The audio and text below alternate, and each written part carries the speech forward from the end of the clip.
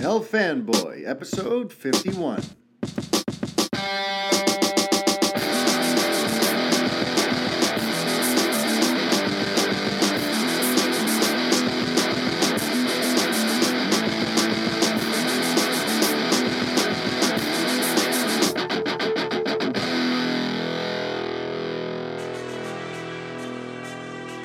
Hi everybody, Mario Francisco Robles MFR here with you, and this is the 51st edition of the Fanboy podcast. How's everybody doing out there? It is an ugly, cold, gray day here in New York, and I, for one, am happy to be able to sort of take a break from everything and just sit here and talk some geek with you, because trust me, there's a lot to talk about.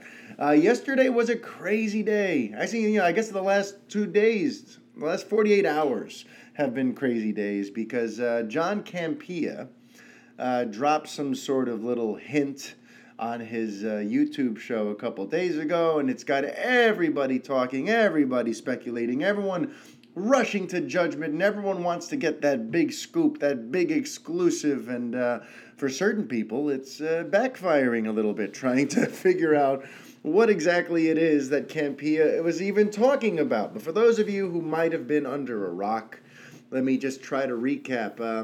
Mr. Campea has a YouTube show. He's a former writer for Collider, I believe, and he's been, he's been a pundit of some esteem, of some respect for a few years now. He also, I think he also was on AMC Movie Talks. He knows his stuff. He's been around a while, and in general, I don't have an issue with him or any of his reporting. He's actually been fairly reliable, and a lot of what he's reported has synced up with things that I have shared.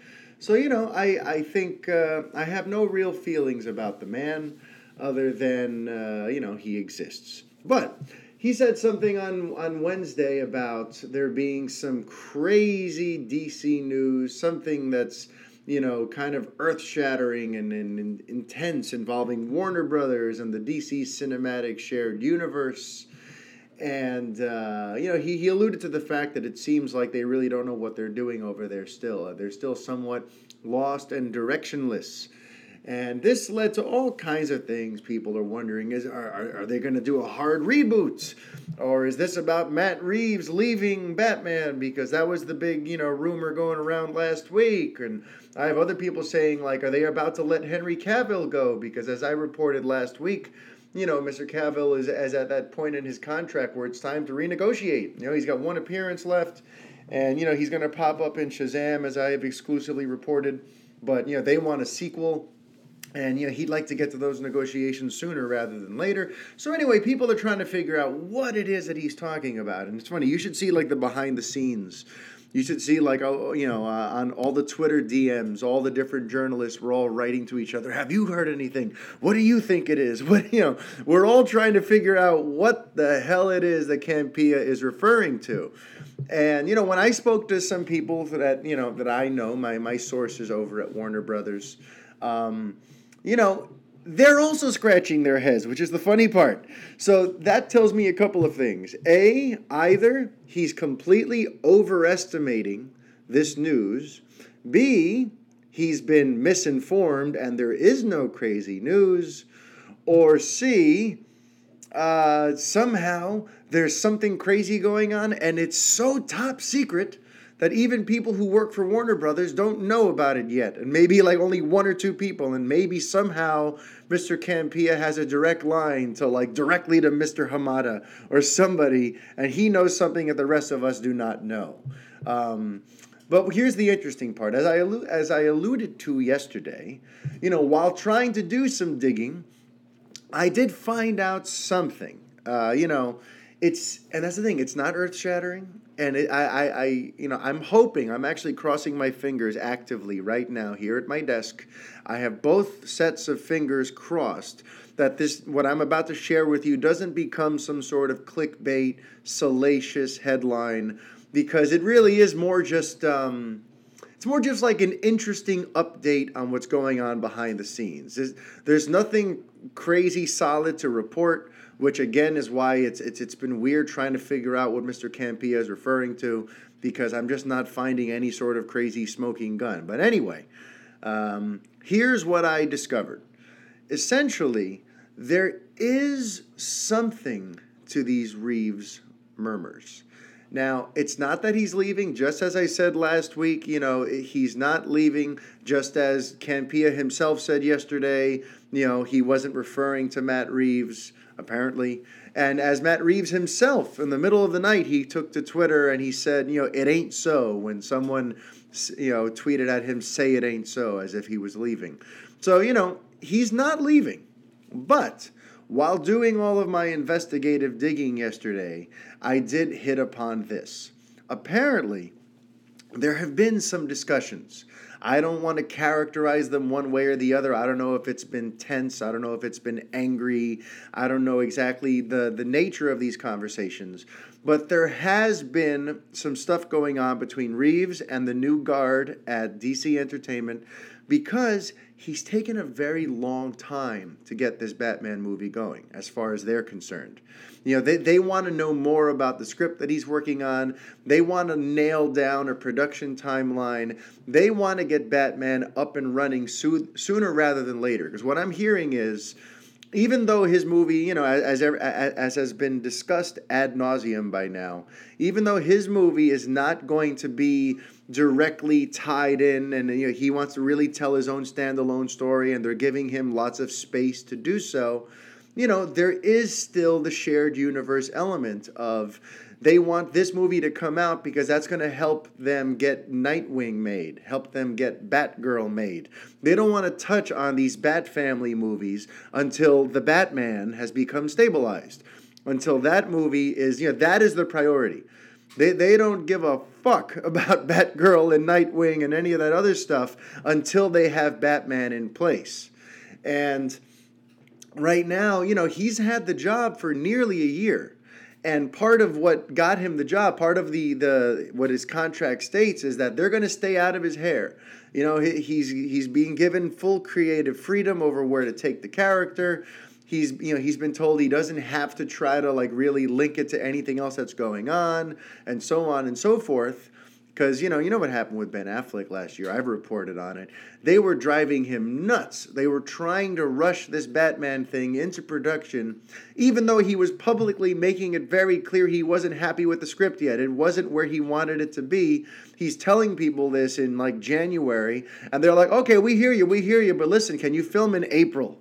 It was an insane situation. So Reeves does not want to be in that sort of situation. So when he was negotiating for the job, he had stipulations created that would mean that they would stay out of his hair and let him make the movie as he sees fit.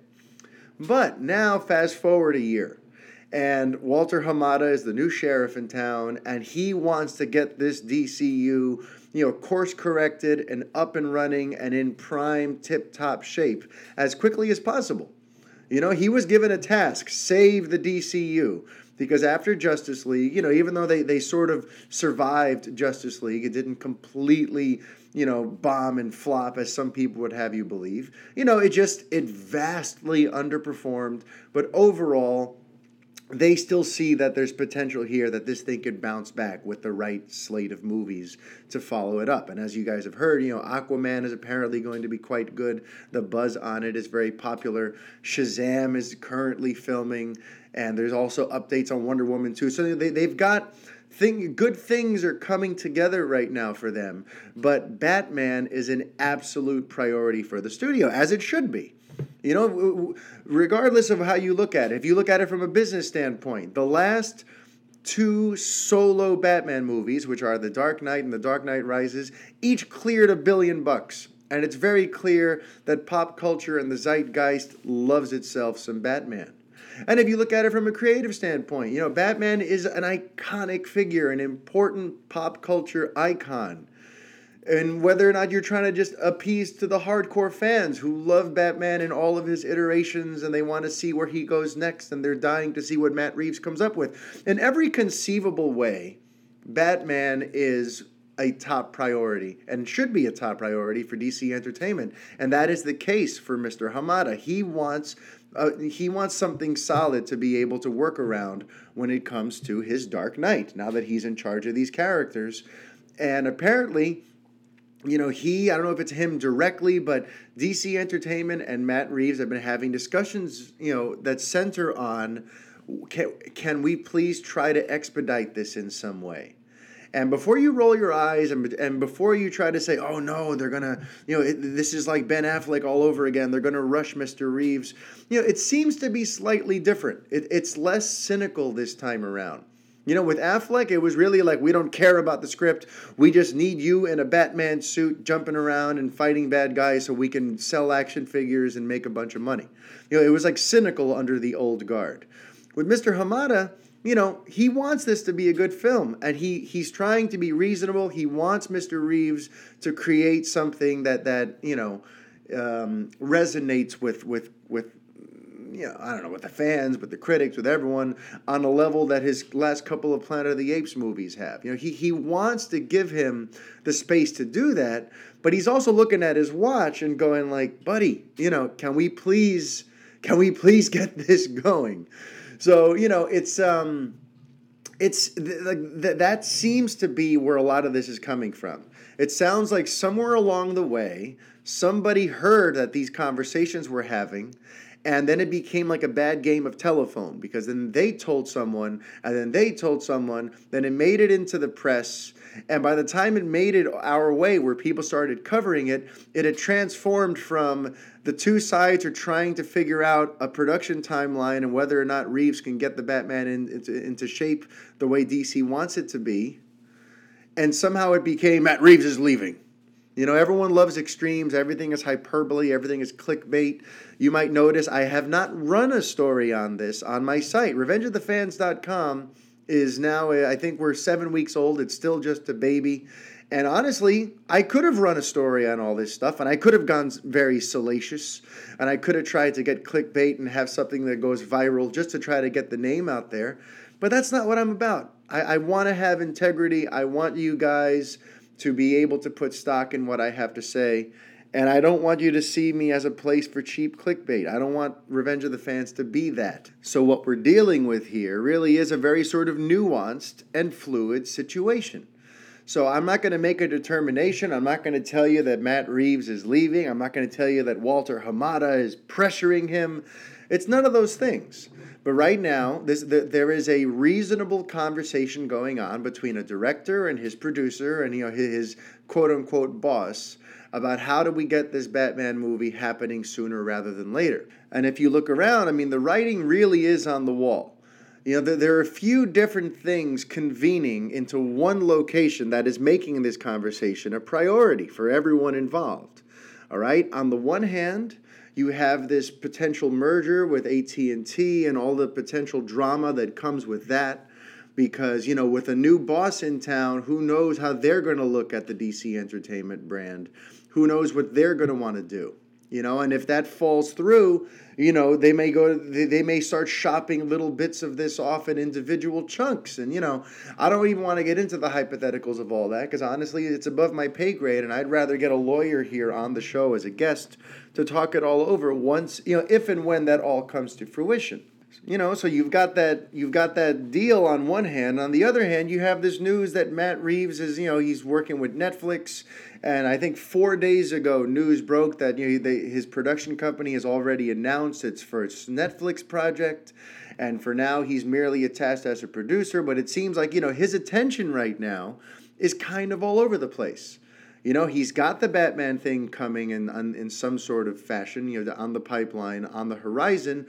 But he's also got this Netflix deal where, they have a first look situation there, and they want to get him producing things for them as quickly as possible. And trust me, Netflix probably also wants him directing because, he's a marketable name these days. So they're also kind of like waving flags and trying to get his attention and dangling shiny objects in front of his face. And then you have Warner Brothers going, okay, listen, we're happy about your Netflix deal, but hey, we gave you Batman. Can you please give us something solid to work with here? Because until you do, Chris McKay is in a holding pattern. Until you do, the Batgirl project is in a holding pattern. And we need a strong and valuable and viable Batman franchise if our DCU is going to pull itself out of the rut that it's in. So, This whole thing really comes back to one topic that I have brought up and I've hinted at on this show. I've hinted at it on the Revengers podcast. I've hinted at it when I've just, appeared on Batman on Film vlogs and whatnot. And honestly, I've been meaning to make an entire sort of video essay YouTube thing to what I'm about to discuss with you, but I just don't have the time. It's been crazy, between being the editor-in-chief of Revenge of the Fans, between being a doting father and a loving husband to my wife and my 2 kids, between the fact that I actually have a full-time career elsewhere, I just don't have the time to make this video that I've been wanting to do for a long time.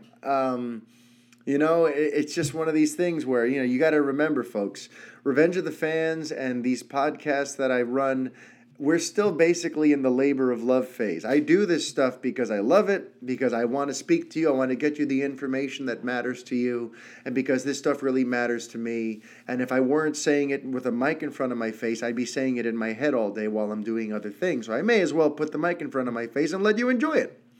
But, you got to remember, this is still just a labor of love. I'm not really making, any money on any of this. You notice there's no sponsors on this podcast. There's no commercial breaks. We have some minimal ads running on the site right now, but if you have one of those ad blockers, you probably don't even see them because we're not pushy about it.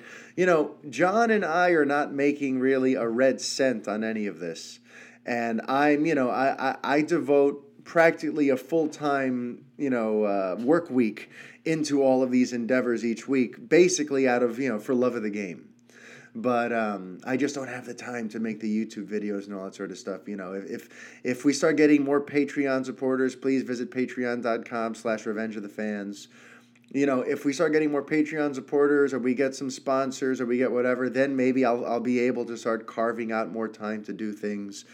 But for now, I'm going to talk to you about it here in this medium on the Fanboy podcast, because what this whole thing with Matt Reeves and Warner Brothers really brings me back to is Warner Brothers has some very shaky ground ahead of it that they're about to tread on, because what they're trying to do is somewhat unprecedented, and the precedents that we have seen, the results are very hit or miss.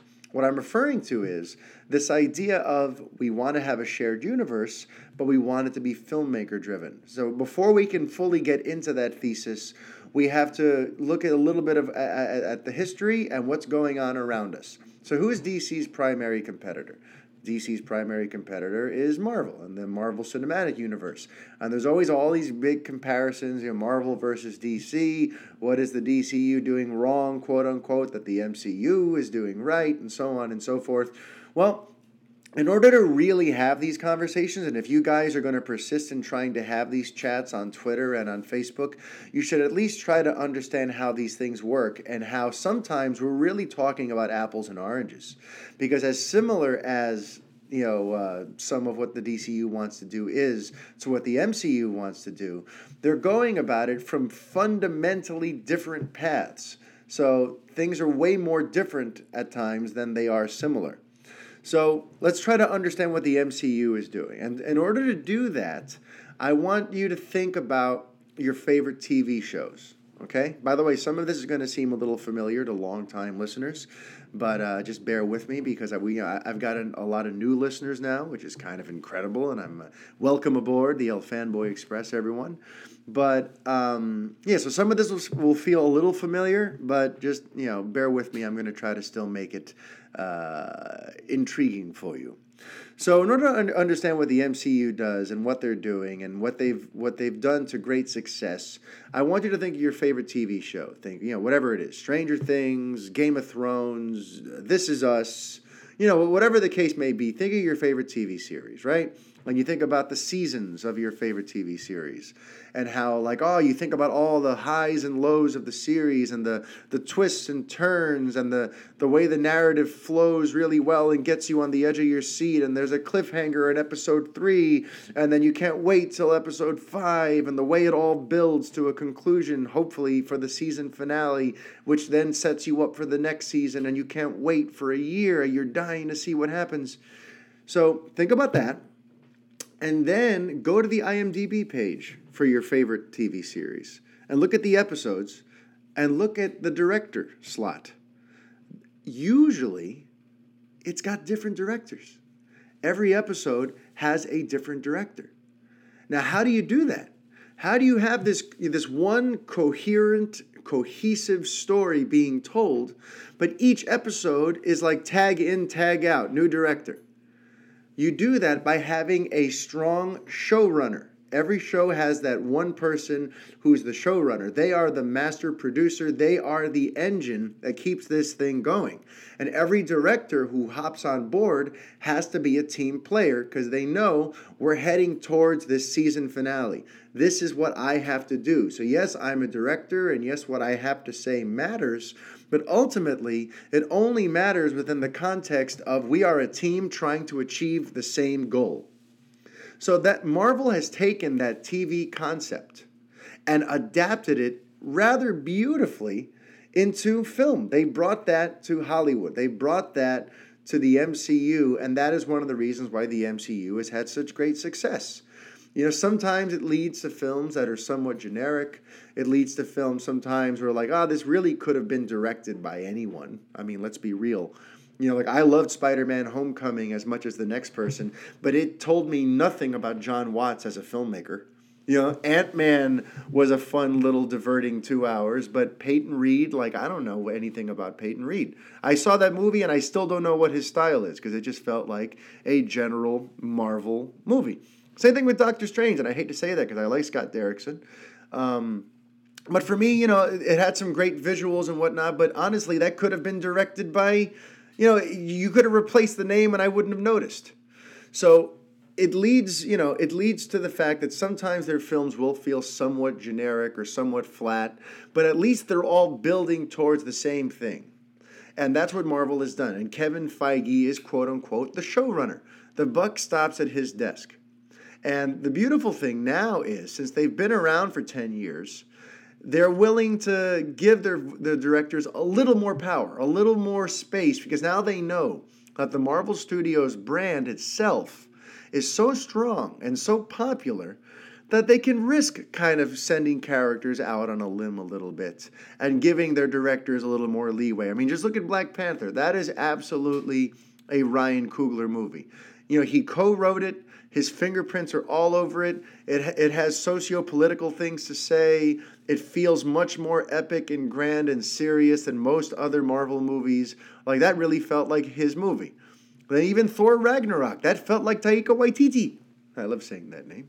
But like, think about it. That felt like a Taika Waititi movie. It had that same sort of off-kilter, dry, insane sense of humor. And that verve that he has in his films was present here. So it looks like now that we've been around for 10 years, Feige is starting to be able to trust the filmmakers more. He ran into trouble with some of that early on before he really made a name for himself. In like phases 1 and 2, there were some growing pains there. There were some clashes with John Favreau about who's really in charge because Favreau thought he was in charge, and then Feige still kind of overrode him and made Iron Man 2 very much like a setup to Avengers. I'm sorry, John, if you're listening to this. I know you wrote a beautiful piece about how Iron Man isn't really the big world builder that everyone says it is, but Iron Man 2 really was, to a certain degree, that's why Favreau has not been back to direct since, because his movie somewhat got hijacked. Anyway, this is all just to say that after those initial growing pains, Feige kind of became like the Thanos. He became the most powerful voice in the MCU, and then he kind of ruled things with an iron fist. And we saw that happen when Edgar Wright left, and we know Joss Whedon he'd had an ass full of that by the time Age of Ultron came out, and that's why he ultimately stepped away from the MCU. But now, thankfully, through all of his years of hard work and being, quote-unquote, the bad guy, now Feige is able to sort of, reap the rewards of all this hard work and of being such a hard ass about things. Now, the Marvel Studios brand means so much that he can afford to take some more risks. So, I for one, am sort of excited to see where they go from here because they seem to be on a pretty damn good path. But anyway, so how does this all tie into what we're talking about today? DC doesn't want to do that. DC doesn't want to have that central figure. They want to kind of, they want to have their cake and eat it too. They want the shared universe where there's one general narrative that's being shared that, that they can celebrate every few years with like a Flashpoint crossover event, or with a World's Finest movie, or with a Justice League 2 or 3 eventually. They want that. But they also want to kind of have it the old way, where the director of the film is the god on set. They are the king of the castle.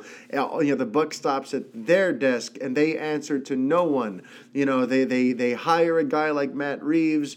They say, "Go make this movie. We trust you. You're the best. Let us know when the test screenings are ready so we can come check out what you've been working on." They want to go back to that sort of thing. But the problem is those two things don't work together necessarily. They just don't. You can't do the shared world thing and also say, "Yay, Mr. Director, you can do whatever you want." Because what if Matt Reeves has a crazy idea? What if he shows up tomorrow and he says, "All right, so in my Batman movie, Batman, puts Alfred and Dick Grayson and Commissioner Gordon into a car and blows it up because he's tired of them." He could do that. He obviously wouldn't. But I'm just saying, if he had some sort of wild-eyed, insane idea like that, technically, they've given him the creative license to do that. And to illustrate the pitfalls of that situation, we move on to our next comparison, and that's the Star Wars universe. So Star Wars also has tried to do this. When they first came out, those first couple of years, ever since Lucasfilm and was sold to Disney and Kathleen Kennedy took over, they kind of came out guns blazing, saying, we've hired all of these young, unique, interesting filmmakers to put their stamp on the Star Wars universe, right?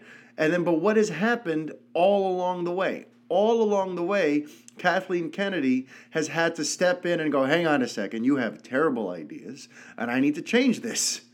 It started right from the beginning with Episode 7, before it was called The Force Awakens. For Episode 7, they hired Academy Award-winning writer Michael Arndt. And then what happened?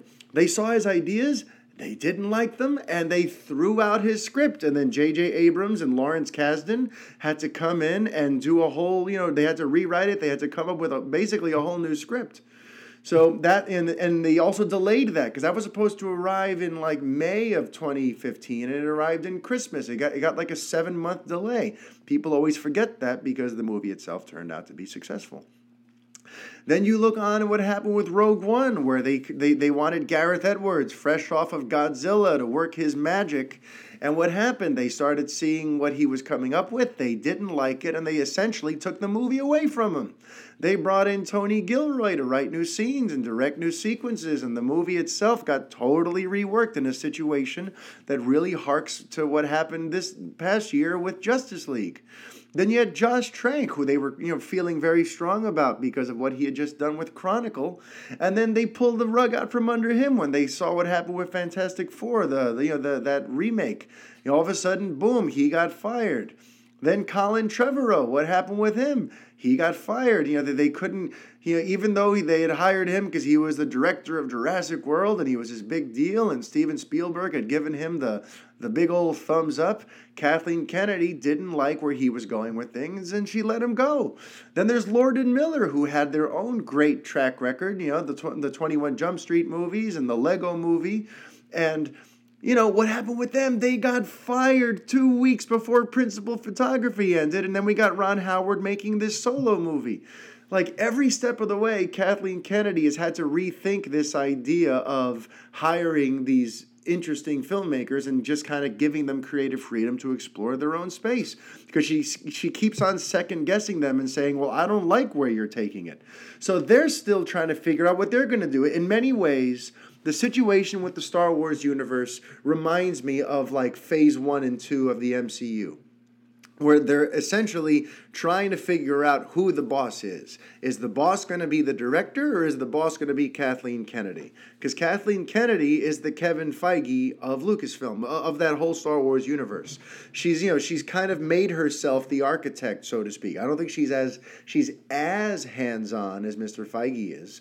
But, at the end of the day, like, the buck stops at her desk, and all the directors basically have to make sure that she's on board with what they're doing. Ultimately, we're going to have to see how that plays out. Rian Johnson's got that new trilogy coming out. You've got Weiss and Benioff working on their own, the Game of Thrones creators who are now going to make their own series of Star Wars films. Yeah, we're going to see how this whole situation evolves. But for right now, it hasn't been pretty, because it has to be clear who's in charge. And that brings me to what the final comparison is, and that is Fox's X-Men universe. Warner Brothers is on a path right now to basically try to mimic the XCU, as I call it. And the XCU, let's not forget, has been very hit or miss. All right? Because they have that same thing. The XCU is actually the granddaddy of them all, really, in terms of these modern-day superhero universes. People don't give them the credit they deserve. They've been around since 2000. It's been 18 years of X-Men movies.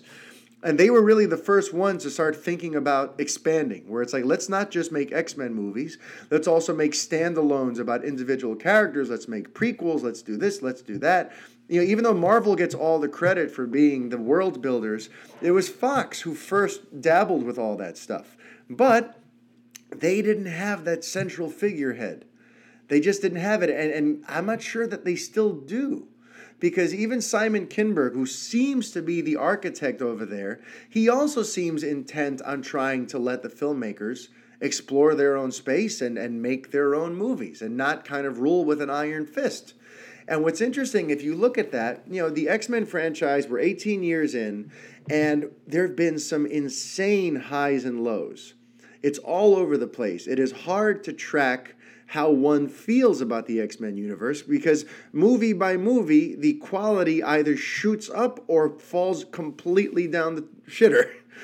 On the one hand, you've got X2, X-Men United. You've got First Class, you've got Days of Future Past, you've got Deadpool, you've got Logan. Oh, Logan. I love that damn movie.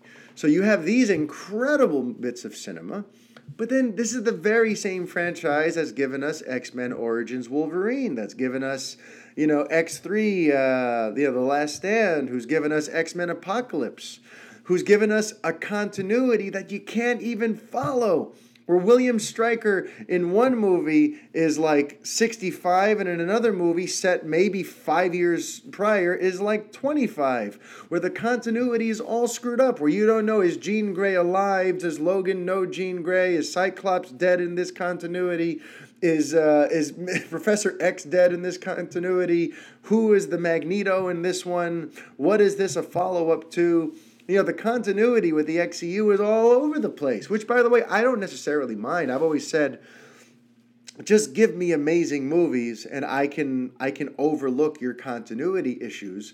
But the reason I bring this up is because of the way that the XCU is put together.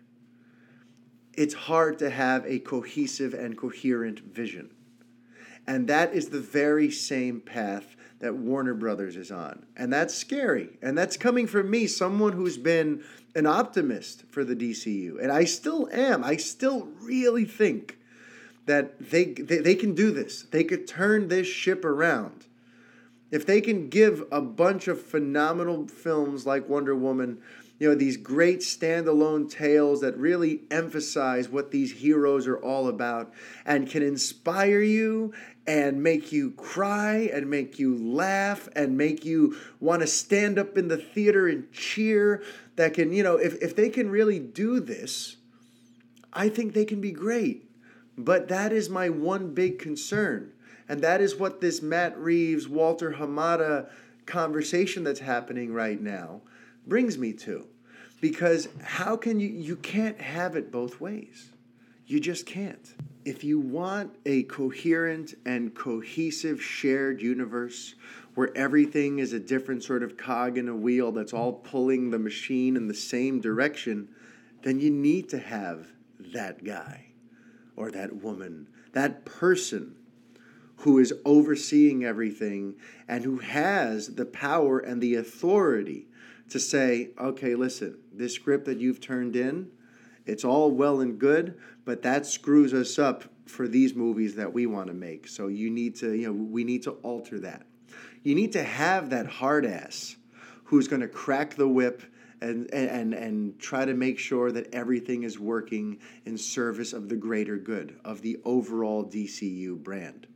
If you have a bunch of people going into business for themselves, only telling the stories that they want to tell the way they want to tell them, you're not going to, the shared universe thing is going to end up being a lot like the Fox X-Men universe, where the quality is going to be very hit or miss. You're never going to know. There's not going to be one standard from one film to another. And that's why if you're happy with the Fox X-Men universe, if you're cool with DC kind of heading down that path where the quality will range greatly, where the continuity will be questionable and kind of like Swiss cheese with all the holes involved in it, then fine. Then let them continue down this path, and we're just going to go for the ride, and we're going to see where this takes us. But if you're someone who wants to see the DCU rise up to the level of just general standard and quality of the MCU, or better, which, by the way, I think they could be totally better, because, I happen to disagree with some of the comments I've heard lately, like from even, a friend of the show, Mark Miller, apparently had some comments about how Marvel's characters just seem to be better for movie, more cinematic or easier to adapt than the DC characters. I, for one, don't believe that. I think DC has the greatest, most mythological pop culture figures of the modern era. But anyway, that was a tangent. If you want to see them rise to the top and keep the shared universe conceit, they're going to have to switch. They're going to need to have that one person. Many of us would like that one person to be Jeff Johns. And I'm still advocating for that.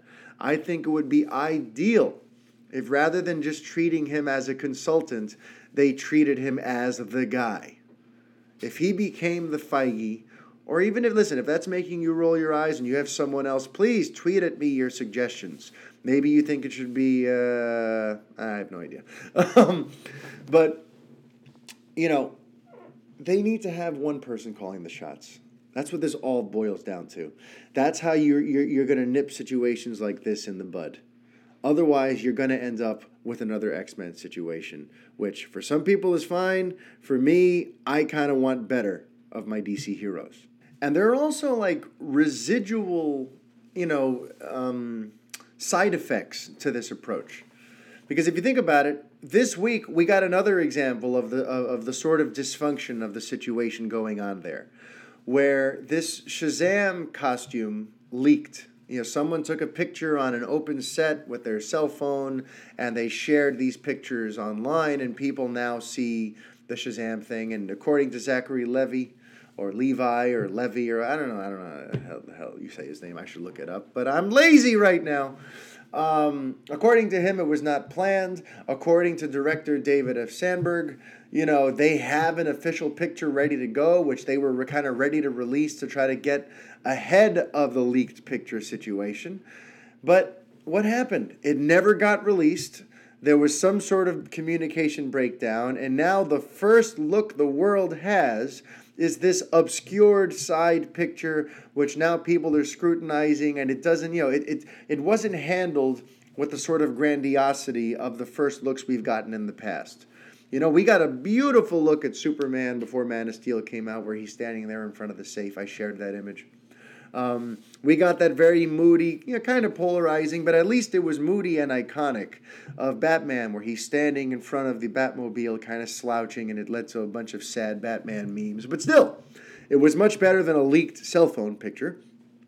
We also had that great shot of like Wonder Woman standing in the middle of a battlefield, it looks like. And again, that's also been criticized because that's back when her costume looked like the whole thing was bronze and she looked like Xena. And since then, they've totally rethought all that. And now they've boosted the reds, the yellows, and the blues. But at least, she got a legitimate debut photo. They unveiled her to the world in a way where she could make a strong first impression one way or the other. Instead, with this Shazam situation, you're getting stupid cell phone pictures. And to me, this is all part of that. There's not one person calling the shots right now. There needs to be a cohesion. David Sandberg should not be able to go on Twitter and reveal that, hey, we have an official picture, but I don't know why it hasn't been released yet. Like, this is crazy. And you can't have Charles Roven going around basically contradicting what other WB execs say. Earlier this week, I wrote a piece about the fact that he was basically downplaying Wonder Woman, saying that, oh no, we were always going to do the things that we're doing now. It had nothing to do with Wonder Woman. And in general, here's a guy who was out there, just spouting outright lies about Justice League. Everyone has to be on the same page. Everyone has to have the same talking points. This thing needs to be a well-oiled machine. And right now, with this sort of situation they have, where Hamada is quote-unquote the boss, but everyone is able to do whatever the fuck they want, that's how you get down this path where everything is still sort of, confusing. You have one person saying one thing, you have another person saying another. You have Chris McKay talking about a Nightwing movie and getting people's hopes up, but then we find out it's really still in its very, very early stages. You get when, it's a mess. So I'm going to go ahead and say that DC officially, they need to have that guy. They need to have that guy, that girl, that whatever the hell. They need that boss figure. And if it sounds like my feelings on this matter are evolving on the spot, it's because they are. I'm talking to you. I have no notes in front of me. Everything I've said for these last 40 minutes has been coming straight from my chest, straight from my heart, and straight from my mind. So I'm working this out with you while you listen to me.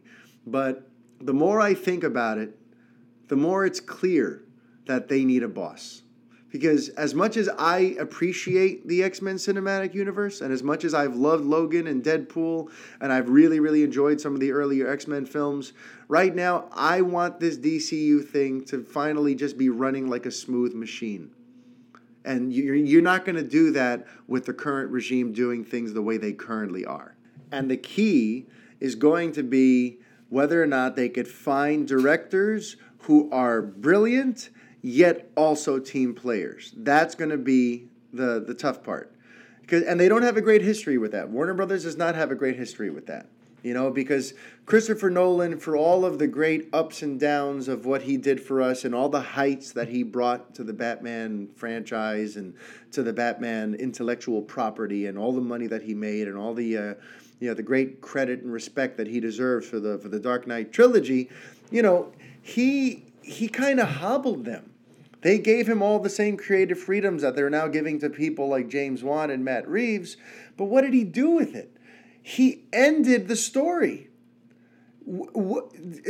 Tell me another time where you've seen a franchise that's making billion-dollar entries left and right, where Dark Knight and Dark Knight Rises are doing this insane business and getting everyone very excited, but then it just ends. By basically, quote-unquote, killing off Bruce Wayne and having him ride off into the sunset and all that sort of stuff that he did, he was basically given the creative leeway to end what could have been a golden goose that would lay eggs for Warner Brothers for years upon years to come. Had they figured all this out sooner, Batman Begins and The Dark Knight, that could have been the beginning of all of this cinematic world, the shared DC universe. But they gave Nolan the ability to end it on his own terms. And then what did they have to do? They had to reboot it. It's insane. And this cannot be overstated. The last time Batman was rebooted, it's because Batman and Robin, was a huge black eye on the franchise, and they kind of had no choice. They had to start from scratch. But Christian Bale's Batman and that continuity that they had created with Michael Caine and Gary Oldman, that could have been just an evergreen property. They could have gone so many different places from that, but they gave Mr. Nolan all of the creative control that he wanted. He wasn't necessarily the best team player, with all due respect to him, and then they had to reboot Batman not even 2 or 3 years after The Dark Knight Rises because of this, where he left the character. So if you're looking for evidence of how this situation can go poorly, look no further than what happened with the Nolan franchise, where a good thing came to an abrupt end because one man decided that his vision and the story he wanted to tell was more important than sharing and creating a greater narrative. And I don't know about you, but I, for one, don't want to see that happen with Matt Reeves' Batman. I don't want to see that happen with Patty Jenkins' Wonder Woman. I don't want to see that happen anywhere. I want these properties to get, treated with the respect and given all the resources they need and cultivate these things into these wonderful bits of superhero cinema. But I don't want situations like what happened with Nolan. I don't want this Wild West setting where each filmmaker can just go into business for themselves and take their chips and leave whenever they want and position these characters in a way that maybe doesn't work with the rest of what DCU is trying to build. It doesn't work. So here's my final ultimatum. If we're going to do shared universe, then you need that one central figurehead. If we're going to do filmmaker-driven, then just blow the whole damn thing up and let each one of these things just exist completely on its own, and there is no more shared universe concept. No crossovers, no post-credit sequences with the Legion of Doom, none of that stuff. Either one or the other. Stop trying to do both. And you, yes you, as a fan, you have to ask yourself what it is that you want. Because there's no free lunch here. There are trade-offs. There are pros and cons to both approaches. And you have to decide which one you really want. Because if we're not all on the same page, then we can't all fight for the same thing. And maybe we can't all get on the same page. But you, as you consider these matters, as you read these daily news updates, as you clamor for details on your favorite upcoming movies and hope and pray that they shape up the way you want them to go, you have to understand, like I said, there's no free lunch, okay? Because on the one hand, you could have the cohesive universe where you may not always walk away from each film absolutely in love with it, but you are going to like the general world that they're building. Kind of like what's happened with the Marvel movies. Or even if there's a Marvel movie coming out that you're not 100% keen on, or if you didn't absolutely love the last one, you still want to go check it out because you know what? You like being in that world that they've created for 2 hours. So the films will end up being a little bit safer, a little less incredible, but at least they're creating a world and a landscape that you like to visit every few months for 2 hours at a time. Or you could have the other approach where every once in a while you get a movie you absolutely love that gives you the goosebumps and knocks you on your ass, but then there's no guarantee that the next one is going to be anywhere near as good. And there also won't necessarily be any real clarity of vision for the overall franchise. So you'll really just have to enjoy each film on its own as its own standalone experience and just hope that the next director picks up the baton and keeps this thing going.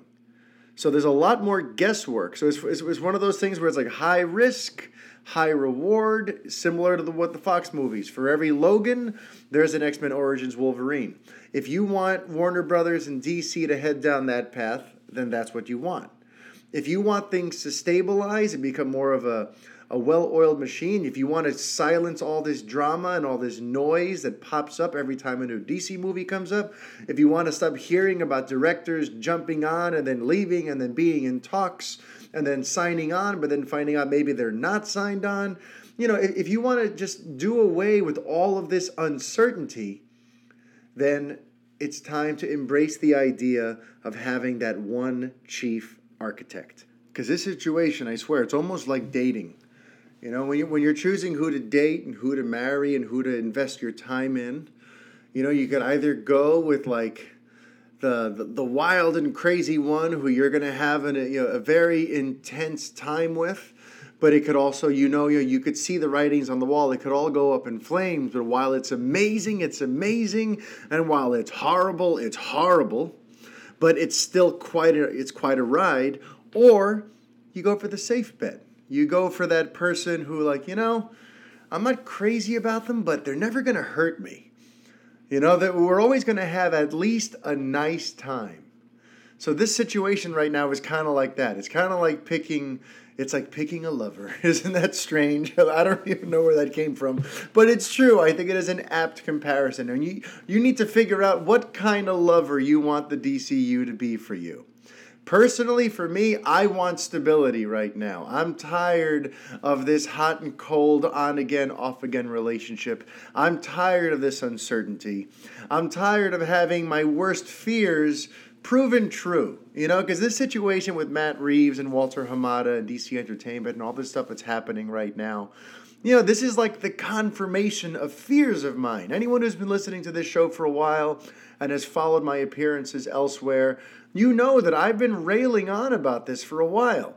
That ever since they announced, I think in like September, or whenever that Vulture piece was, when Jeff Johns and Diane Nelson spoke to Abraham Reisman over there at Vulture, and they were talking about, we're going filmmaker-driven, but we're still going to have the shared universe. I'm like, you can't do both. You can't do both. And that's why hearing this stuff from Reeves, it's just like, this is the confirmation of my worst fears for this franchise. Because you have the studio wanting one thing, you have a director who's kind of doing his own thing, and they need to try to find a way to meet in the middle.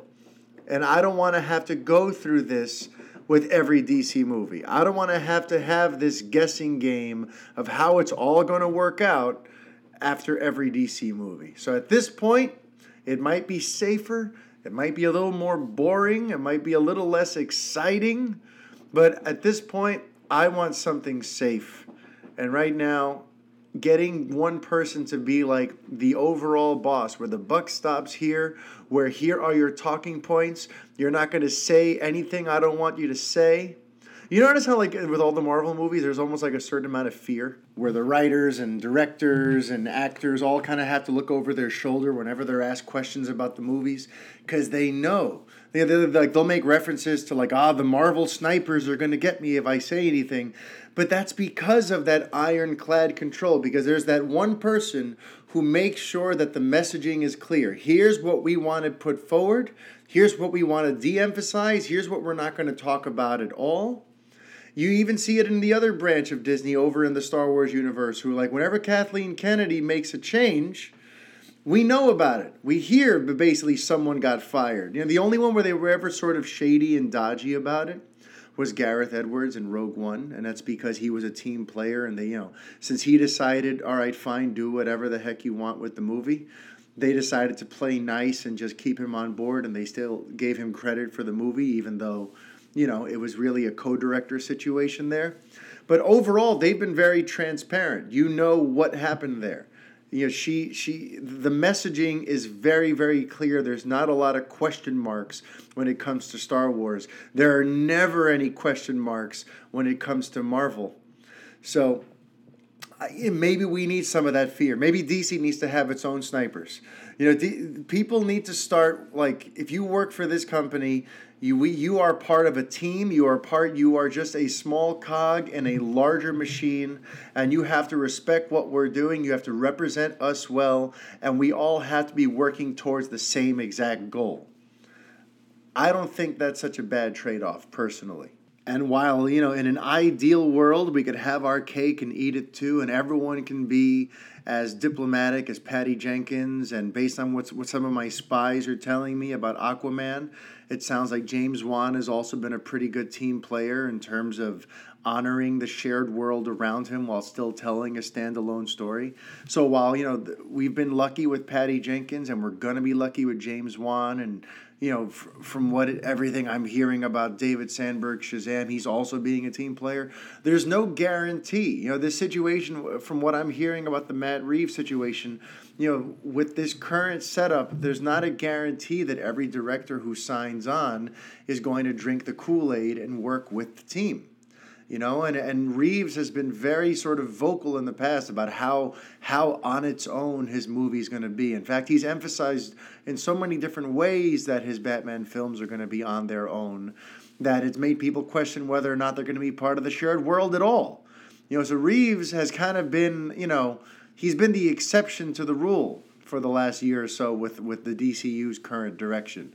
He really, he wants this individuality thing so strong that, listen, he's still currently signed on, and I stand by that, and it's everything I'm hearing is, he's not lying, he's still here, but this situation could go south.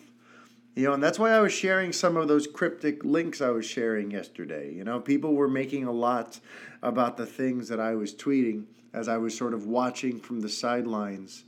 And, I shared the Curious Case of Benjamin Affleck piece mainly because I was getting some of that deja vu where it was starting to remind me, some of what I was hearing was reminding me of what happened with Ben Affleck's Batman, where the studio wants this thing and they want it now.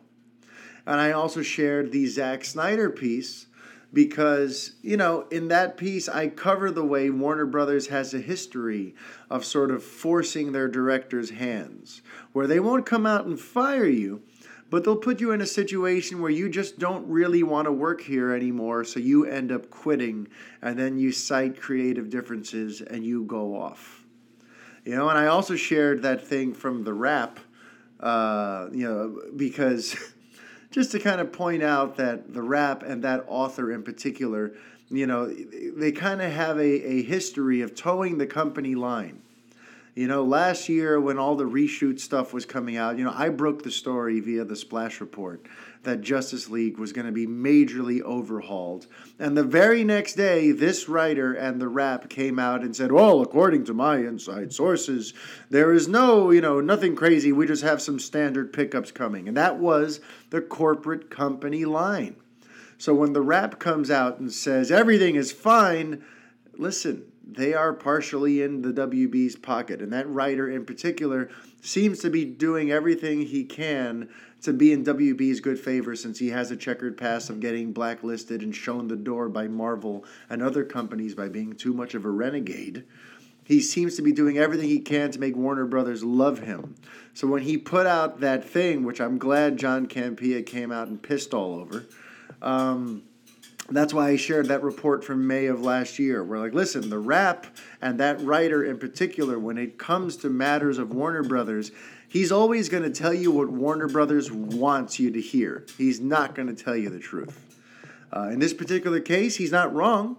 Matt Reeves is still the director. He has not left. So I'm not calling him a liar. I'm not saying that in this particular case, he's talking out of his ass. Reeves is still there, but I'm here to just add an extra layer to this, which is to say that the situation is not cut and dry. It is fluid. The two sides right now are having discussions about whether or not he can get this thing into a shape that they want it to be in so that they can kind of continue with their plan. Because without Batman, we're not getting Nightwing. Without Batman, we're not getting Batgirl. And I think there might even be things that hinge with Suicide Squad 2, where they need to have clarity on what's happening with Batman, because as of now, I believe Batman is part of Suicide Squad 2. So they have to know what's going on with this character. So they're at Matt Reeves' door saying, okay, what is the plan? Where are you going with this? We have a lot of things that we're trying to get going here, and we can't have you dragging your heels any further. We need answers. And look, I'm an equal opportunity offender, all right? That writer at the Rap is on my shit list for personal reasons, And, we used to work together at Latino Review, and there's so much I could say about him, trust me. But I've just kind of got it stored away, locked away for future use if ever needed.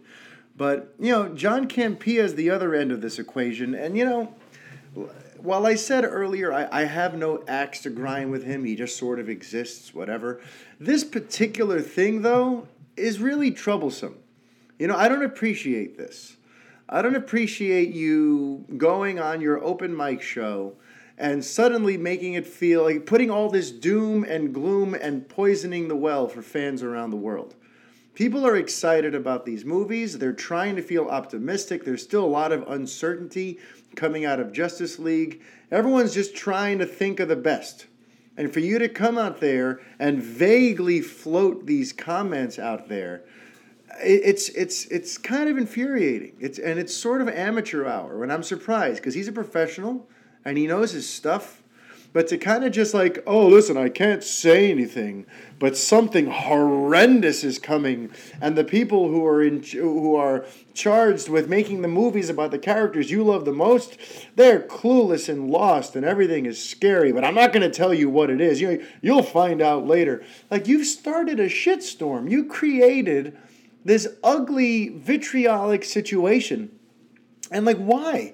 So you can get some more YouTube clicks and get some more money from your sponsors? Like, I don't know. To me, it's a very low-class move. If you're going to say it, just fucking say it. If you're not going to, then keep your mouth shut.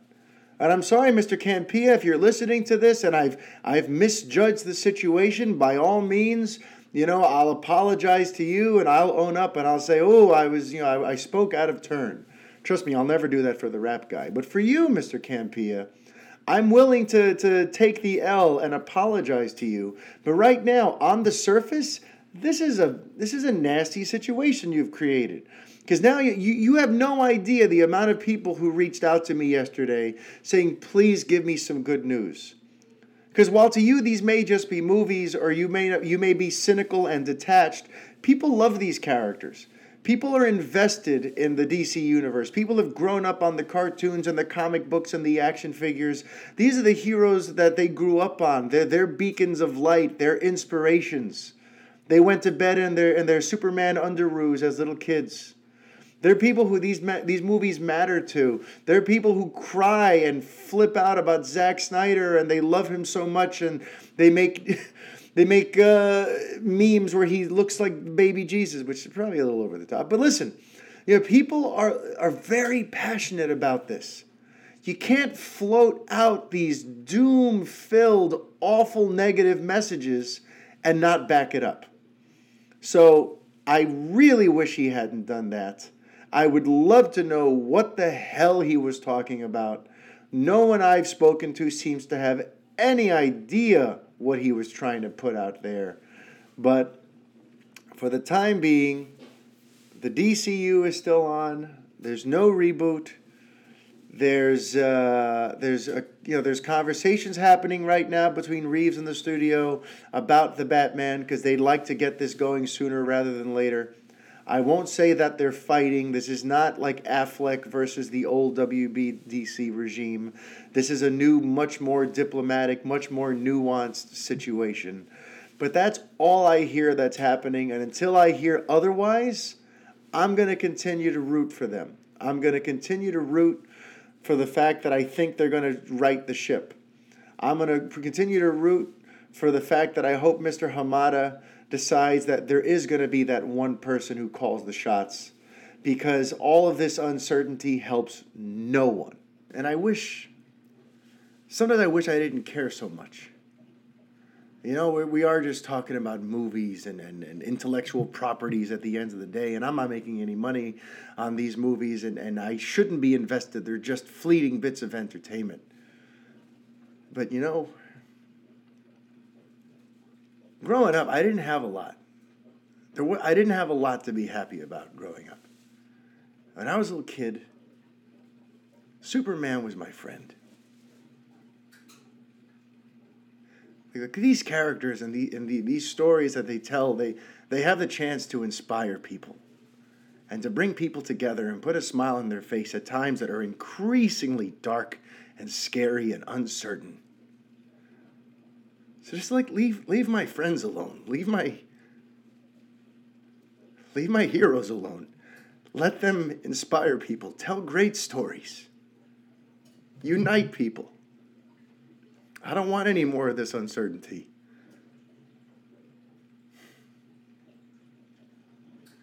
I'm sorry. I just don't want any more negativity or ugliness around this. So make the right decisions. People, stop making it seem like things are worse than they are.